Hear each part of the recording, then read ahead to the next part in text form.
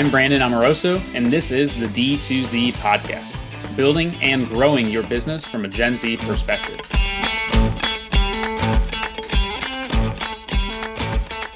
Hey everyone, thanks for tuning in to D2Z, a podcast about using the Gen Z mindset to grow your business. I'm Gen Z entrepreneur Brandon Amoroso, founder and CEO of e-com agency Electric Marketing. Today, I'm talking with Shray, Joshi, CEO and founder of Good Peeps, a digital marketing agency focused on brands that are both online and in-store. Shray has been a good friend of mine for the last couple of years and has really been a helpful guide in the e-commerce industry. So I'm really excited to have him on the podcast today. Shray, thanks for coming on. Thanks for having me, man. So let's give everybody a quick rundown of how you got to where you are today, because you have a fascinating backstory that I can't explain very well because it's a little bit above my head. So why don't we start there and we can go from there.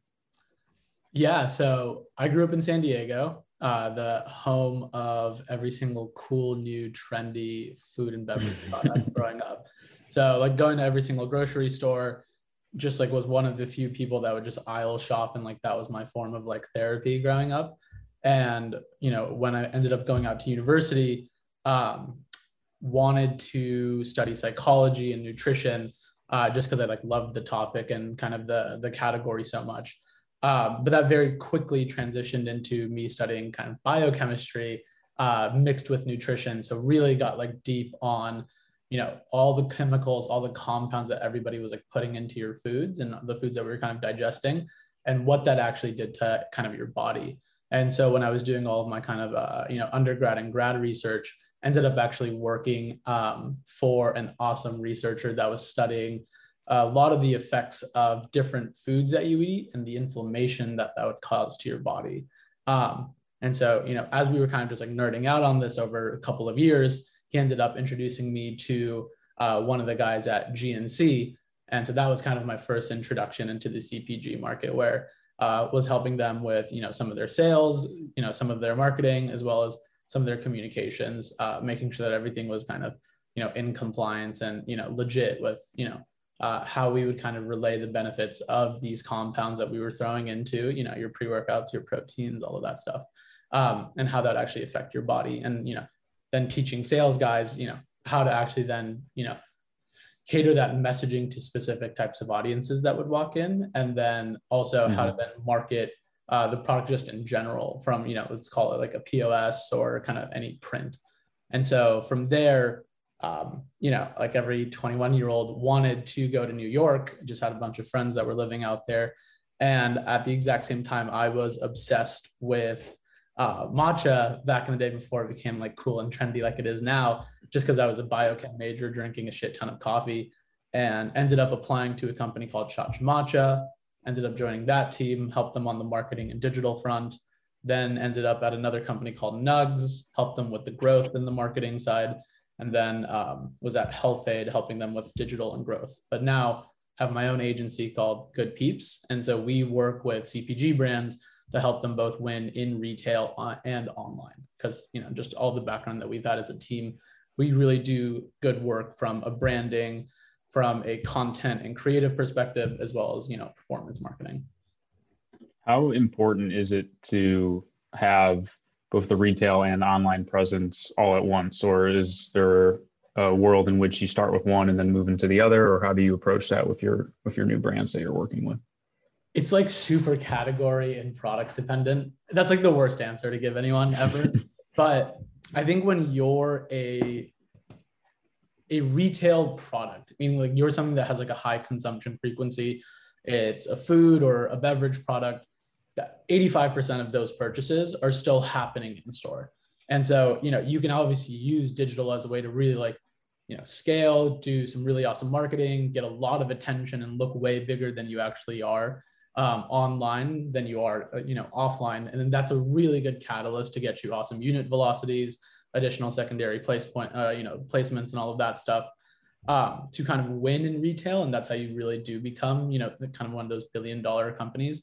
But if you're a customized, let's call it blanket product that you're shipping to your kids with like a note from somebody's mom, that's an actual business. It's doing 9 figures. You don't need to be in retail, right? You actually need to focus on D2C, on digital. So I think it's very case dependent and kind of how you want to scale that business out.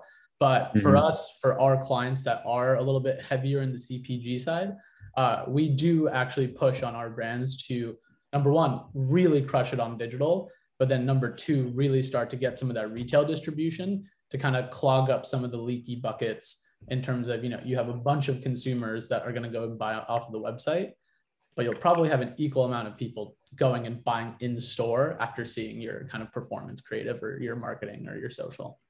What drives the retail adoption, like for the retailers? How do brands build up that demand? Is it the content? Is it the sales velocity that they can showcase from their Shopify store? What really moves the needle there?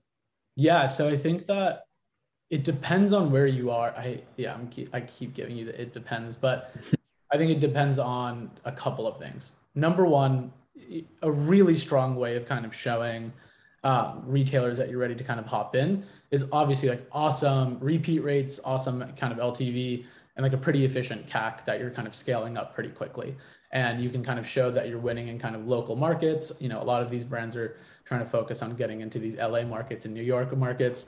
And just by kind of, trade, Facebook, IG, TikTok, they do a really good job of kind of just naturally putting your spend there because everybody's buying there. So it does a good job of validating that there is product market fit. And for them to expand, they need to get into said market to continue to scale that.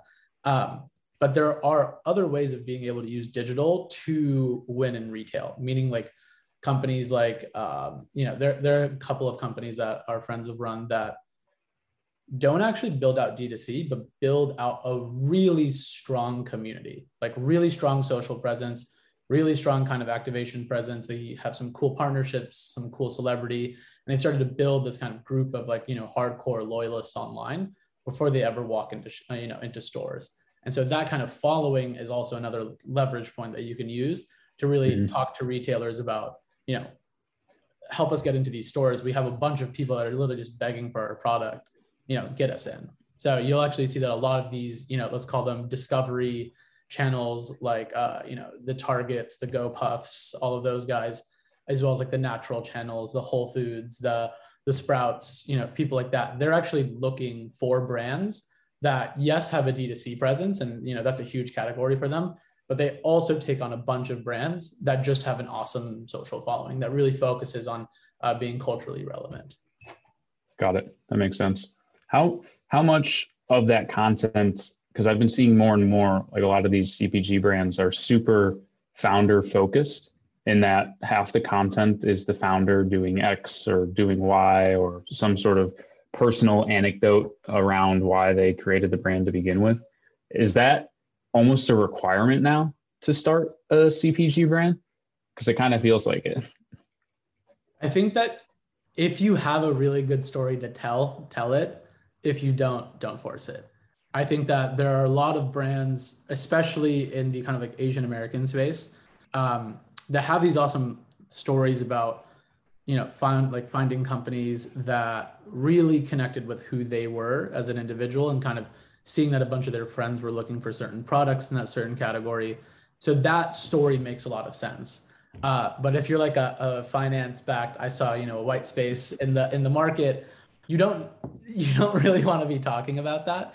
I think that's where you can kind of lean on your more like general brand marketing and, a lot of your more like product focused marketing and UGC to really sell into, the digital space. But the whole kind of, reason that I think that a lot of that founder based content works is selling a CPG product is the simplest thing. You talk about how it tastes, you talk about how it makes you feel, and you use people to talk about those two experiences. And so having the founder and having that kind of direct connection between like, here's why I started it, here's why I love it. I think it's like an awesome first touch point. But yeah, you are seeing it definitely pop up a lot more than before. Yeah, I mean, I think it helps a lot with the authenticity of the brand, which is something that we try to work with on all the companies that we partner with. And it's especially challenging when you're working with like celebrity brands, because people are starting to see more and more through that layer, that thin veil of authenticity that Right. it maybe is just a licensing deal. And so like, how do you provide authenticity there? But you've seen some really awesome influencer brands pop up, like I think it's the guy from Stranger Things launching like TBH, or like Emma Chamberlain launching Chamberlain Coffee.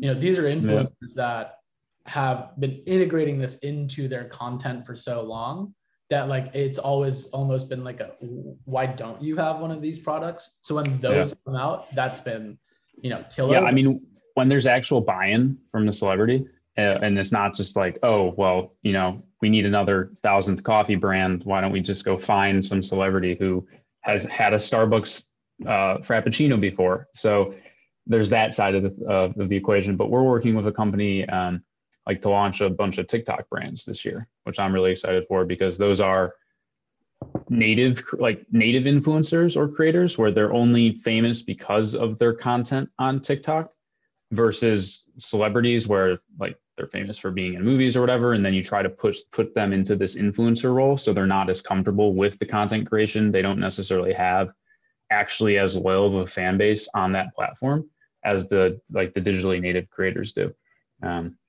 So that'll be interesting to see how that pans out. I think that'll do very well. I think what's cool about TikTok is that TikTok as a platform does such a good job at building niche audiences, meaning that like you could be following somebody that has 11 million followers and they're showing up on your For You page, and I could never see anything from that person ever. But TikTok has found the algorithm and found every single person that could possibly enjoy that category. And you find that these people that have these massive followings also have 10, 20, 30, 40% engagement, meaning that the algorithm is just so good at getting like a really authentic audience, where if you saw somebody with 10 million followers getting about 0.2% engagement, 0.4% on Insta, you'd be like kind of happy with that. So I think that TikTok as just building niche audiences, I think is going to do an awesome job at like converting on ecom. Yeah. So for TikTok, is that where most of your media spend is going now for your clients, or what are the platforms that you've pivoted to after the iOS updates? Or are you Yeah, still so spending a ton on Facebook? I think that when it comes to building the best organic presence, TikTok is the best for that. Meaning product seeding, influencer integrations, um, like collab posts, anything like that. There's still a lot of space for us to get really cheap CPMs. We're talking about $3 less CPMs on the organic front. So we actually haven't been pushing too much on the paid side, because right now the algorithm still hasn't done a really good job at like converting individuals. But it does an awesome job at finding organic content and pushing it to the right audience. So our goal is like very similar to how you see these like really massive trends like chlorophyll drops and stuff like that. Our focus is like getting a bunch of niche audiences and influencers to talk about something to drive that buzz. The whole TikTok made me buy it situation, where you saw something that like 3 of your favorite influencers just kind of posted, you end up just buying it that way versus getting pushed with the TikTok ads, because they still just really feel like ads, and they feel like kind of like breaks in your kind of like everlasting scrolling experience. And so we focused our strategies on that side, whereas Facebook IG, when it comes to the actual ads platform, I think is still beating everybody in terms of targetability, audiences, as well as like ROI. Got it. And when it comes to sourcing those influencers for TikTok, Yeah. are you using like a creator management platform or these pre-existing relationships? How do you go about that? And then also scale it? Because I'm assuming that you need you don't need 3 influencers, you need 50, you need hundreds, you need a ton to be able to make it worth the investment.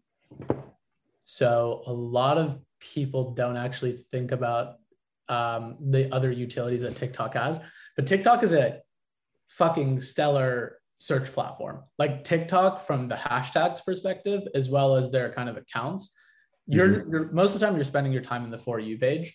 But the actual algorithm in itself from a search perspective is awesome. Like you have all the engagement data points, you have all the hashtag data points, you have all the trends and all the music. And so for us, like we simply just go and start DMing people. So, we have a couple of people on either our team or some other people's teams going and searching hashtags, very like old school IG, but it works extremely well. Certain categories, certain hashtags, and just DMing everybody that has the highest share content. So we don't necessarily go for likes. We don't necessarily go for comments. Those are, obviously two huge indicators. But if somebody's making stuff that's super shareable, that's where we'll go reach in, to their DMs, just, go find them on Instagram. Most of the time, they actually don't have a huge Instagram following. So you can actually just, reach out to them there. And oftentimes they just end up responding. So that's how we've kind of done it. And it scales because it's so simple right now. And are you doing like commission based? Are you paying flat fees, or how do you typically structure that? Yeah. So some influencers who, have like a massive following will start with a commission and then go into this kind of rev share. But for, some of our micro and macro influencers, we structure it where we do a baseline. And if it starts performing, then they have all the upside in terms of how much we can scale it up from a rev share perspective. Because if that piece of creative is really crushing it, we'll pay them on the CPM and performance basis, but then we'll probably end up taking that ad and using it for Facebook and IG. And so we'll also do a rev share model on that front. Yeah, I bet that content, you can utilize it everywhere, like the website, email, text. It goes beyond just the immediate impact that it has from the influencer posting it. Yeah, exactly. So I know how long ago did you just started the agency, correct? Because you are just recently leaving Health Aid, right? Yeah, exactly. Good Peeps is a couple months old here. So then how have you gone about building that founding team? And how do you think about scaling that organization? And like, what do you look for when you're building out that first group of people? Very similar to how I built my career when I was on the brand side. Everything that I ever did was through referrals. Like cold outreach is, obviously has its utility, but it's just super inefficient in terms of being able to go and find talent that, you can really like trust and that like have similar, let's call it, morals and values to you. So like in the easiest capacity, Twitter, texting your friends in group chats, texting your, friends on LinkedIn, emailing some of your friends. That's how we've just built the team out, which is like, hey, you know who I am. Here's what I'm looking for, and here's what I'm trying to build. Do you know anybody that might, fit that world for me? And that's where we've like founded all of our, all of our hires up until this point is just friends and family and homies, other people, essentially. Got it. I like that. That's awesome. I feel like at some point you'll run into the referral well running dry. And then that'll be interesting, because we ran into that where we got like the first 25 people through referrals. Yeah. And then like we just ran out and we had to move and transition into like LinkedIn job posts and a bunch of other channels. And it's just way more difficult than the referrals. That's where I'll come to you when we get to that point to get some advice. But right now I'm going to keep rolling with the referrals. Oh, I have lots of terrible interview stories that I can tell you about and learnings from that whole process. Awesome. So being on both the brand side and then on the agency side, what are some of the key like differences of your day-to-day, aside from the fact that as opposed to working on one company, you're working on 10 or 15? What sort of skill sets are required for being in-house versus being on this side of the table? I think just, in agency, you're doing a different style of context switching. I think when you're on the brand side, the big thing for you is that even these startups or mid-sized brands, you're working on one brand, but you're wearing many hats within that brand.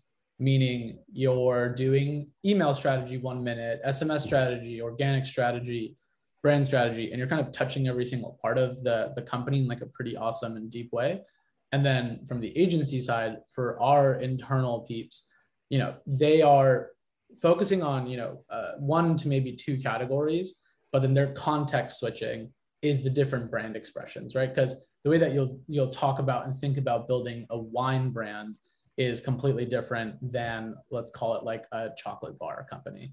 And so that's kind of where, some of our day-to-day is being spent on, is like, how do we get more efficient on that context switching and being able to go really deep with those guys. But from my perspective, it is, focusing on total, kind of brand positioning and performance positioning for all these companies. So I actually know that I'm not good at like spending an hour on things. So I will actually block out hours and days to focus on like one or two, projects at a time. And it lets us go much deeper with each of those. And like the quality of the work has just become like way better that way.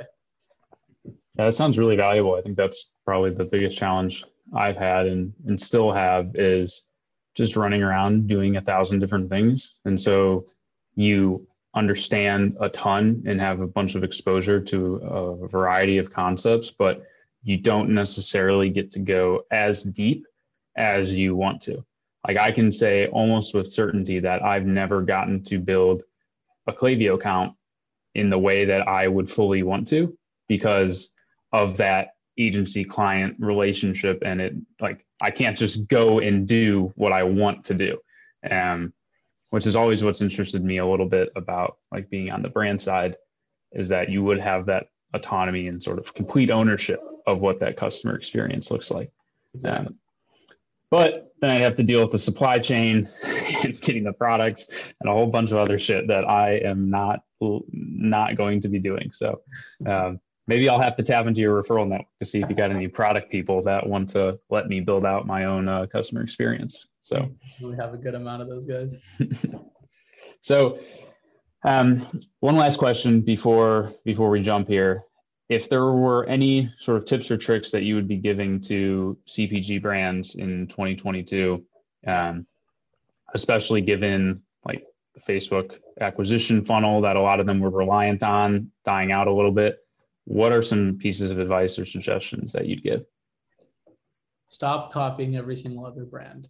I think that every brand right now is going through this like a real test of like, do what you stand for, the story that you're trying to tell, and the way that you're going about it, does it actually connect and resonate with consumers? And the moment that like social performance doesn't work for like 3 days, all of a sudden, like every brand becomes, a copycat of another brand because that brand is having, really great engagement right now.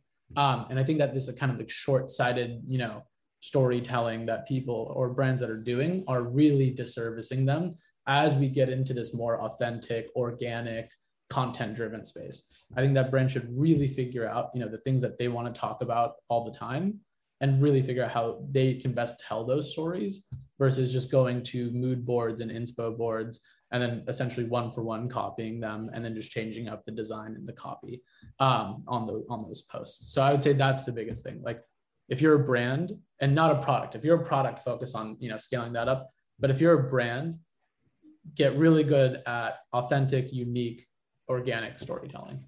Mm-hmm. Yeah. And I think that goes more towards that long-term strategy than being so ingrained in the day-to-day tactics of like, oh, let's try and optimize this piece of creative based off of what we saw another brand do that worked well. If you get too bogged down in that, you probably lose sight of your long-term vision for where you want to go. Exactly. Well, hey, this is awesome. Thanks for coming on. We'll have to do another one at the tail end of this year. Where can folks find you online? Yeah, so we are on thepeeps.co. So, ThePeeps.co. And then you could also find, me. I sound like my dad. You can find me on LinkedIn. You can find me on Twitter, Instagram. I'll drop those links. No TikTok? Not yet. Awesome. Well, as always, this is Brandon Amoroso. You can find me at brandonamoroso.com or electricmarketing.com. Thanks everyone for listening. We'll see you next time. Thanks, you guys. Thanks for having me, man.